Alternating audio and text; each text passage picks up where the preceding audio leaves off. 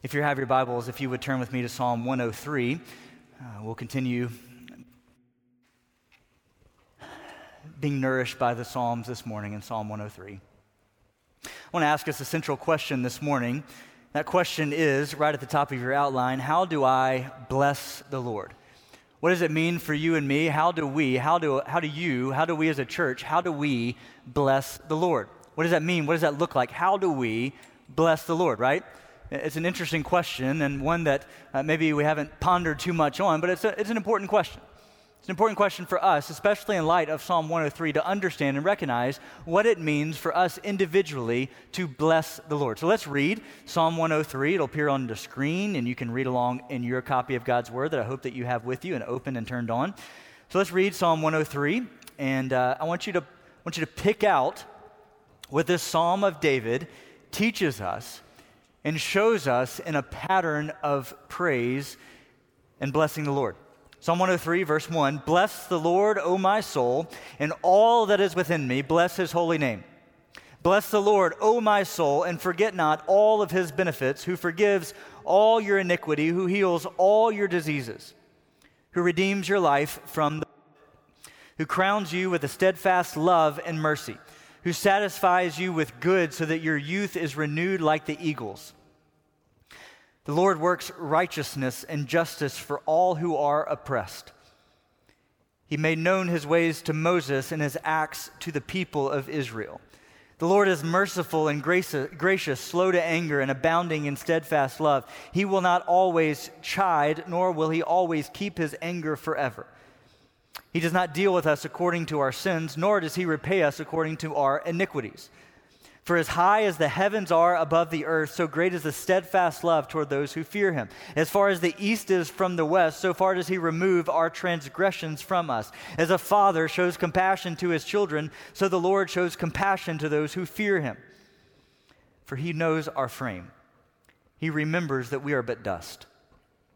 As for man, his days are like grass. He flourishes like a flower in the field, for the wind passes over it, and it is gone, and its place is known no more. But the steadfast love of the Lord is from everlasting to everlasting on those who fear him, and his righteousness to children's children, to those who keep his covenant and remember his commandments. The Lord has established his throne in the heavens, and his kingdom rules over all. Bless the Lord, O you his angels, you mighty ones who do his word, obeying the voice of his word. Bless the Lord, all his hosts, his ministers who do his will. And bless the Lord, all his works, in all places of his dominion. Bless the Lord, O my soul.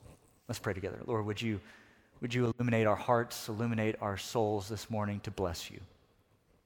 Teach us, mold us, and refine us today more and more into your image. It's in Jesus' name we pray. Amen. So let's go back to our original question. How do I bless the Lord? If you see Psalm 103, bless the Lord, O my soul. So a natural question would arise, how do you bless the Lord? And this word gets a little tricky because if you are blessed, you are better off before the blessing or after the blessing than before the blessing, right? If God blesses you, are you better off after the blessing? Yes, right? This past week, Brittany and I went out to a dinner, and as we were going to pay our bill, a wonderful, kind church member paid our bill. We were blessed. They blessed us, right? And as we left the restaurant, we were in a much better place after the meal for a multitude of reasons than before the meal, right? We had been blessed with a blessing of a paid-for meal. It was a great blessing. Brittany and I were better after the meal than before the meal. So when it comes down to us blessing the Lord, do we, in our blessing, make God better after our blessing? Do we give him something that he does not already have? So what does it mean for us then to bless the Lord? When we bless the Lord, is he up in heaven saying, well, this is great, I'm better now than I was before. I'm a better God now that you have blessed me than I was before. I'm able to do more because my people have blessed me. Is God deficient? And so our blessing is able to give him back something that he does not have. Your answer would be, of course not. So our blessing is not parallel to how God blesses us. We are not, therefore, giving God something that he is lacking. We are not helping God along with our worship and our adoration and our blessing of him. So if it is not the same, what does it mean for us to bless the Lord? The central word that we look at, that the word bless means, would be for us to praise the Lord, for us to honor the Lord, for us to magnify the Lord, for us to lift up his name and his goodness in our lives. So we begin to ask the question, does my life then glorify the Lord? So as we walk through this morning, let's look at some areas in which we can ask ourselves, are we able to bless the Lord? Number one, you see, teach my soul to praise. David is, as if he is writing Psalm 103, he's almost compelling his heart to bless the Lord. You see him at the beginning and the end, he's saying, "O soul, bless the Lord." I don't know if any of you like to talk to yourself. If you do, this is not the appropriate time for you to do that. But if you talk to yourself, almost like you convince yourself, "O soul, now's the time. Bless the Lord, soul. I know that there's a lot of mess going on, but soul, I'm going to bless you right now." It's almost like David getting into his heart, getting into his soul. "Oh, soul, I know I'm downcast. Soul, I'm down, but soul, I'm going to bless you. I will bless you, Lord." And so you see David even right into the Psalms, "Oh, soul, everything within me, everything in my heart and my soul and my innermost of being, Lord, I'm going to bless your name." You see on your outline, Jesus in Matthew 15. The most frustrated Jesus would get on his time on earth was with the Pharisees, who would do precisely what Jesus said in Matthew 15. They would honor me with their lips, but their innermost, their soul, their longing of their heart is far from him. And so yes, they're going to say the right words, they're going to honor with their lips, but their heart is anywhere but praising and blessing the Lord. And so you see David say, "Lord, I don't want to just praise you with my lips. Everything inside of me, everything, my innermost soul wants to lift up and praise and bless your name." And so we're not just saying, "Yes, Lord," and blessing him with our words, but with the sacrifice of everything in us, we are glorifying his holy name. And I want to give you the second point, which just says, enter with expectation. And I want to spend a moment that I just feel like I need to confess from my own heart. This last week, it's been a week. To walk in here last Sunday morning and to experience what I experienced. To step down into the baptistry, and during an orchestra prelude, this church stood up in ovation with a heart so excited to worship the Lord. Walked into to baptize, and my heart was just stirred to overflowing. Walk into worship and set down every song. I'm in, I'm ready. I'm just, Lord, what else can I give you? I want to just adore you because you are so good. Like, I've been anticipating this moment for 3 months, and here we are. And my heart is just stirred to overflowing. It's a day that I have been anticipating for months upon months, entering into this place and worshiping the Lord. That I knew for months upon months that first Sunday back in this sanctuary, I know that I'm going to meet the Lord there. I know that I'm going to worship the Lord here in this place. And so for months, I had this date in my heart circled on the calendar to say, I cannot wait to get back into this place and to worship God. I know that my heart is open and receptive, and I know that I will hear from him this day. And do you know? I did. We've had some special services in this place. We've had some special services over the course of my life here in this place. But I anticipated with everything in my heart that I was going to meet God on Sunday morning, and I did. And this week, friends, my heart has been absolutely convicted to the core that I always don't enter into worship with that same mentality.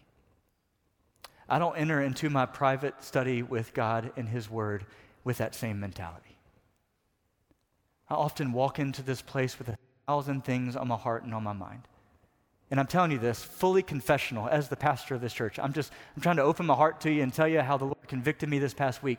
That last week, I knew I was walking in here. I got here early. I bathed this thing in prayer for hours upon hours. I was ready to meet the Lord here in this place, and I did. And so often, I'm coming into church with all sorts of things on my heart, all sorts of distractions on my mind, thinking about 1,000 different other things other than the reality that God saved me from the pit of hell, and I'm here to worship Him with all my other brothers and sisters in the faith. And it has convicted me to my very roots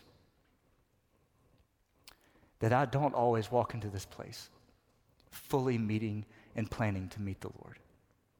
I don't always fully walk into my quiet times in the morning and the evening whenever I do them with a desire to say, Lord, I know that when I crack open this word, I'm going to meet you. I know, Lord, when I crack open this word, my heart is open and receptive to hear your word. Last Sunday morning, I turned my phone off during worship. Quiet times, turned my phone off, ready to hear the Lord. And friends, it has convicted me down to the root of who I am. What changed?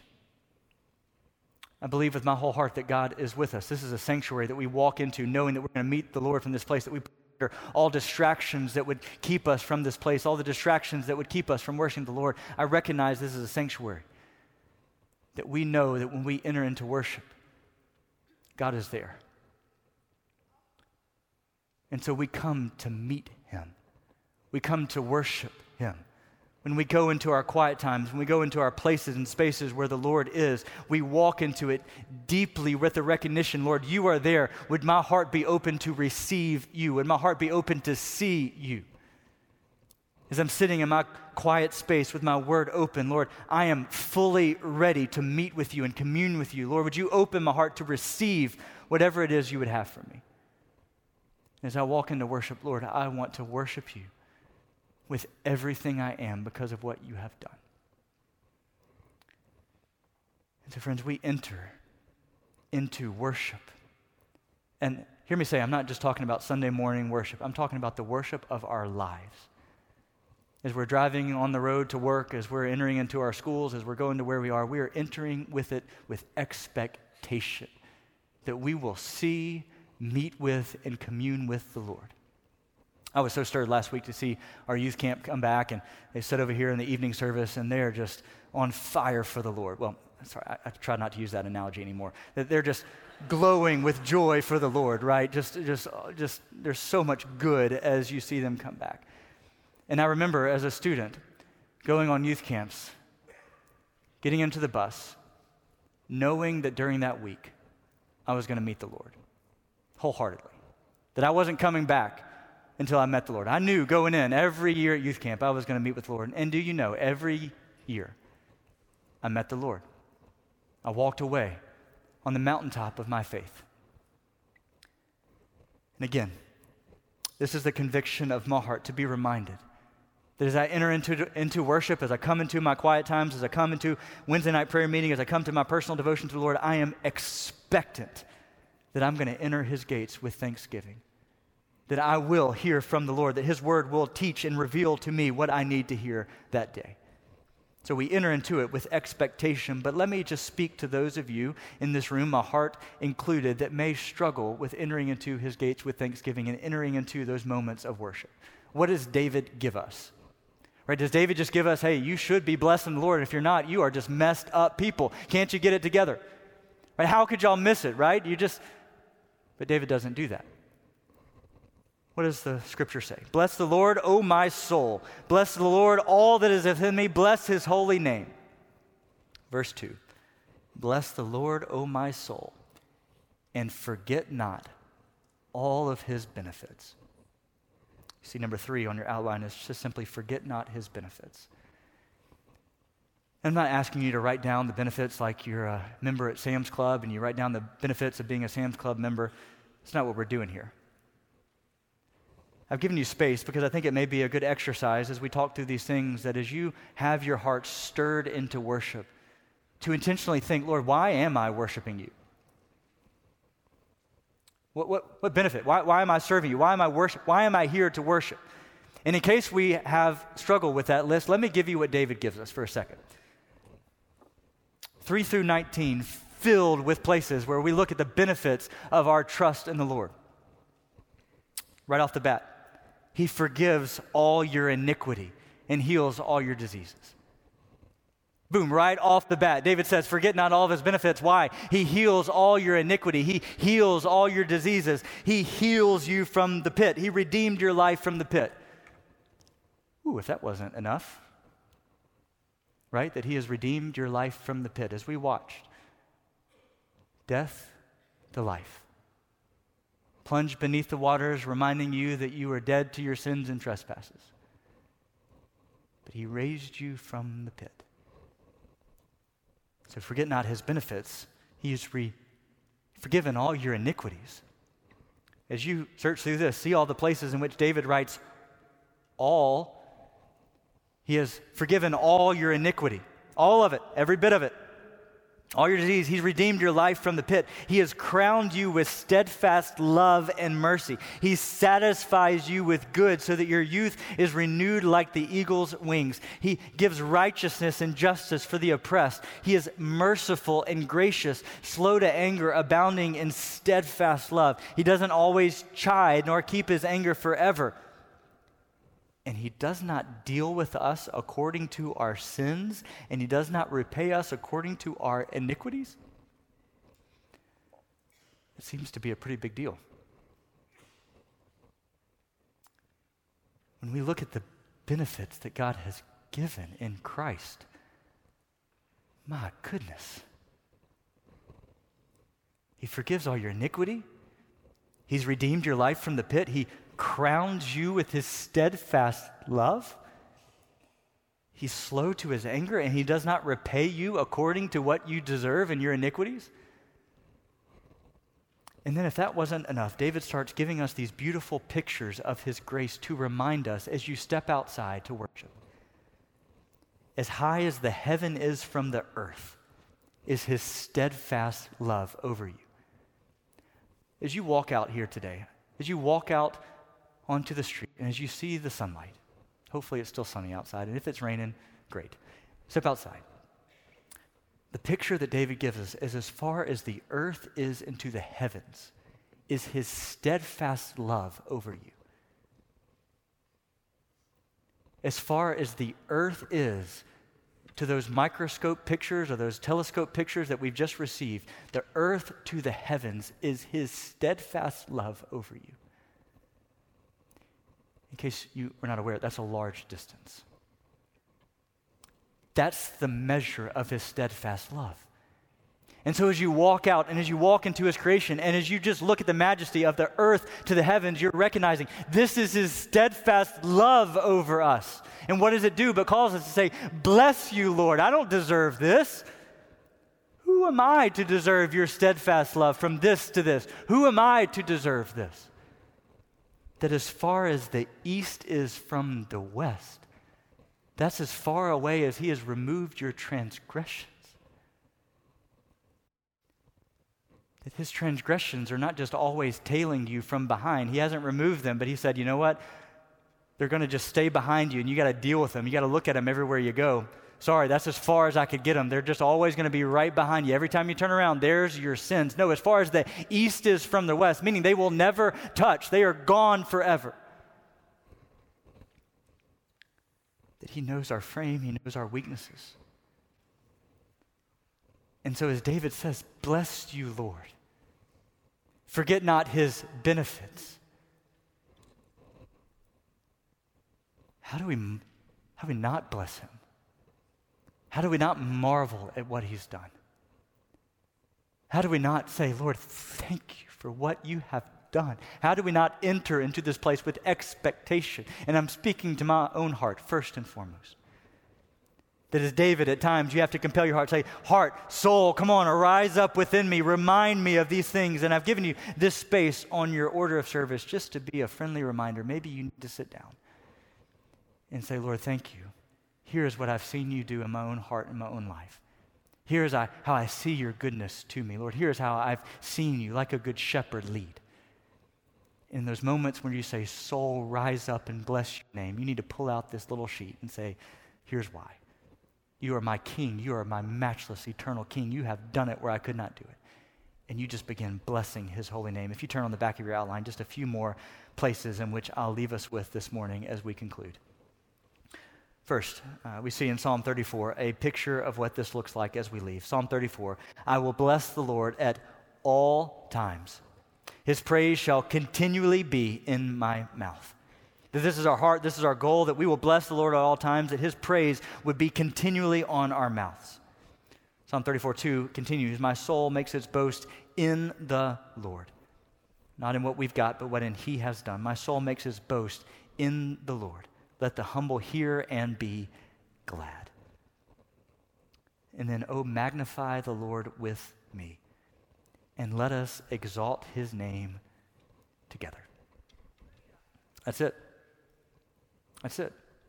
Let's exalt and magnify his name together. It's been a joke for the past 2 weeks, but I've meant it with all my heart. As I leave that baptistry, I've wanted to get those waiters off as quickly as I can to get down in here and magnify the Lord with you together. That I see you as my faith family, my brothers and sisters in Christ. That we've all walked through hardships and difficulties throughout the week, and we come here into the sanctuary to do one thing, to lift up the name of Jesus and to say we are here because we got to do it again. We're not perfect, and we're thankful for Jesus. And so let's lift up and magnify and exalt his name together. Let's pray together. Lord, thank you. Lord, thank you that your name is worthy of our worship. Thank you that your name is worthy of our praise. Thank you that as we'll sing in just a moment, we can come as we are. We don't have to clean up and perfect ourselves, that you allow us to come just as we are. And that you lead us in your paths of righteousness, and that you lead us beside the still waters. Lord, thank you for the goodness of who you are. And it's in Jesus' name we pray.